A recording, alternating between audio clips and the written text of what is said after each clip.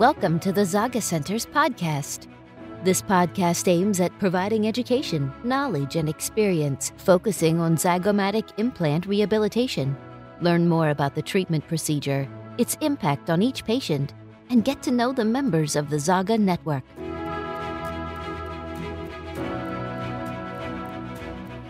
Welcome back to all of you listening to this podcast.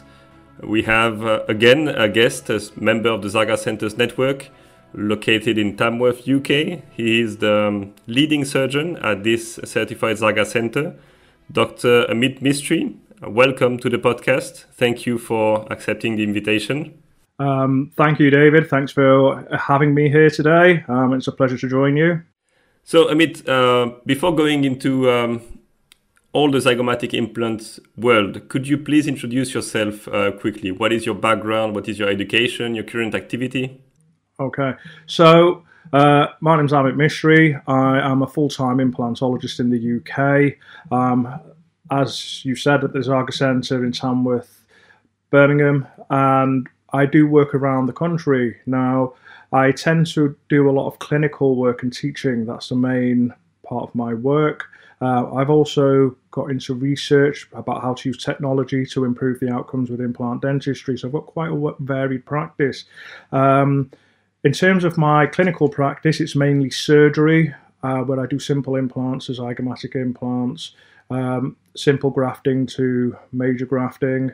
I also do a little bit of lecturing for Nobel Biocare, and I teach at one of the largest private training schools in the UK, where we train, usually about 50 to 100 dentists a year in basic implantology. We also do a second part of the course with advanced implantology, and I run full arch immediate load courses as well. One thing people do not know about me, I'm quite a keen martial artist. I've, especially during the lockdown at the moment, I've started training my son how to do Muay Thai boxing, so it gives me a bit of variety. Okay, I promise I won't ask any silly question to you then. So I'll make the most of your educator facet or perspective.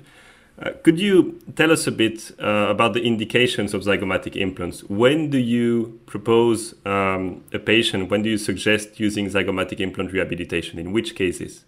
So generally, if we do not have enough bone for regular implants, that's initial indication. There are other options such as grafting or zygomatics. It depends on the age of the patient. If the patient's young, I'd probably be more likely to involve them to graft because they probably heal more, whereas after older, the healing's probably not quite as well with complex grafting. So I'd probably be more likely to do sort of zygomatic patients treatments. A lot of the older patients tend to have indication for zygomatic implants for the simple reason they don't want to take the time it takes for all the grafting to be done to heal, and then it's the best part of a year before they get any teeth. So we'd like to give them a quicker solution. I try to avoid very traumatic grafting. Initially when I trained, we did quite a lot of hip grafts, and these patients never really walked again properly, and the results were quite unpredictable. So, we don't want to do that to them. We want to do this, give them the solutions with the least possible trauma that we can. I like to do it as I said before, to reduce the timescales of treatments in the older patients because they want their teeth quicker. I also use the zygomatics for rescue implants when I'm doing full arch cases. So if we lose stability, it gives me a plan B to achieve stability. I do a lot of the zygomatic work I'm doing these days tends to be with a lot of the failed full arch cases which were done many years ago, or if we've had repeated failed grafting. They tend to be the main cases I do for this. Okay, one important topic that you mentioned is preventing complications or avoiding complications. When it comes to the surgical approach of zygoma implants, how do you prevent complications? How do you work in advance to avoid sinusitis, soft tissue dehiscence? How do you do this? So with any kind of implant treatment, it's all about a thorough assessment and treatment planning and using the correct diagnostic information. We spend a lot of time with CBCT analysis of the relevant areas of the sinuses, the drainage of the sinuses. We use 3D modeling to position the implant so we can put them in the optimal place. And I sometimes do pre-zygomatic surgery to enhance soft tissue. I can thicken it if it's really not favourable at all. So I think reducing complications is a case of planning in advance and getting the correct diagnosis before you embark on the treatment. As the Zyga Center in Tamworth, you are the regional local expert in zygomatic implants. This, when you receive patients, how do you see how zygomatic implants impact the quality of life? In other words, how do you help patients with zygomatic implants? You mentioned, I think, an important topic related to immediacy for all the patients. How do you see this treatment enhancing their quality of life over time? Oh, I mean, it makes a massive difference to these people. I generally find with a lot of the older patients, it actually gives them hope and relief that a solution's actually available for them, which they can have done in one day, as opposed to several surgeries over a long, prolonged period of time. And obviously, you mentioned it reduces the time without teeth is an immediate solution. Straight away, because we can do that, it gives them a boost personally. And after treatment, we see the difference in the confidence.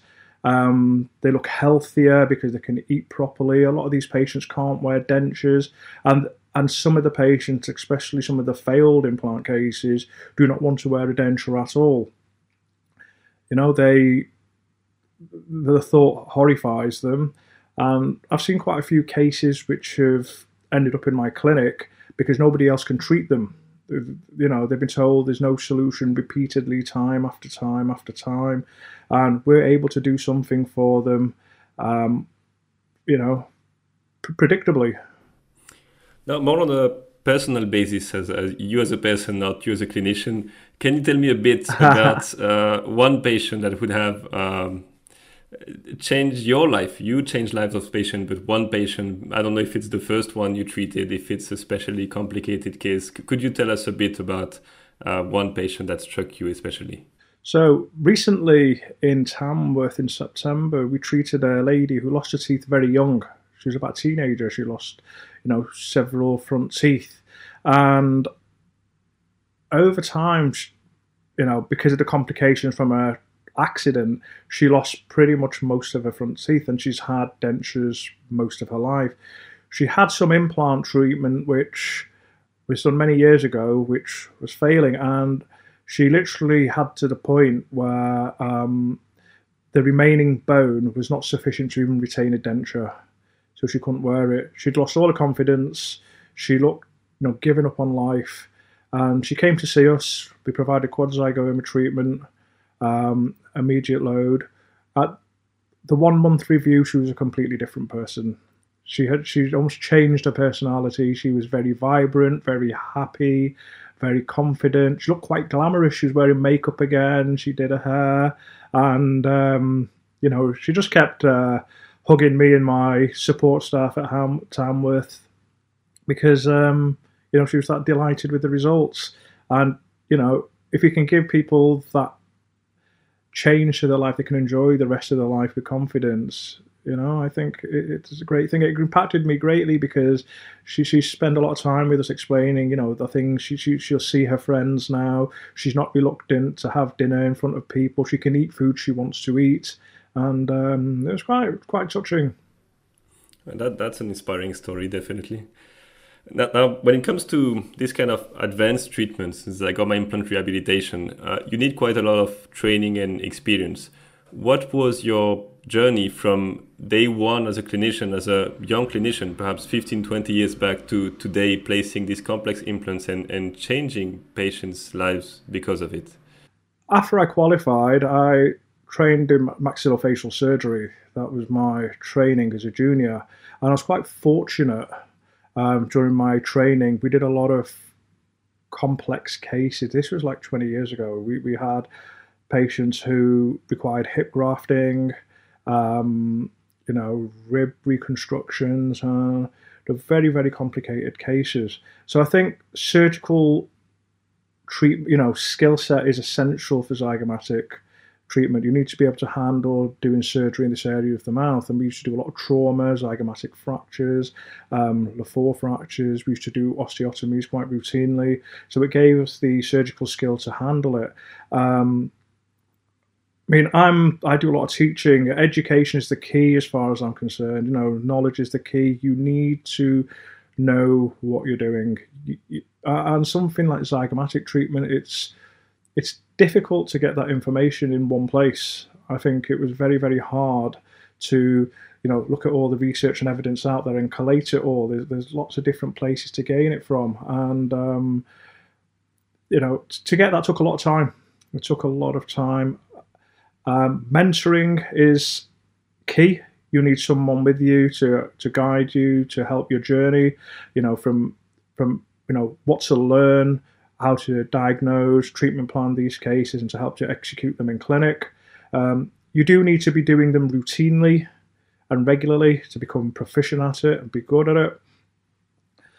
I also think you need good collaboration with colleagues who are doing this treatment. So if you do get complications or things don't go according to plan or some of these cases can be quite unusual. One of your colleagues may have done a similar one. We can share the experience and help us all improve.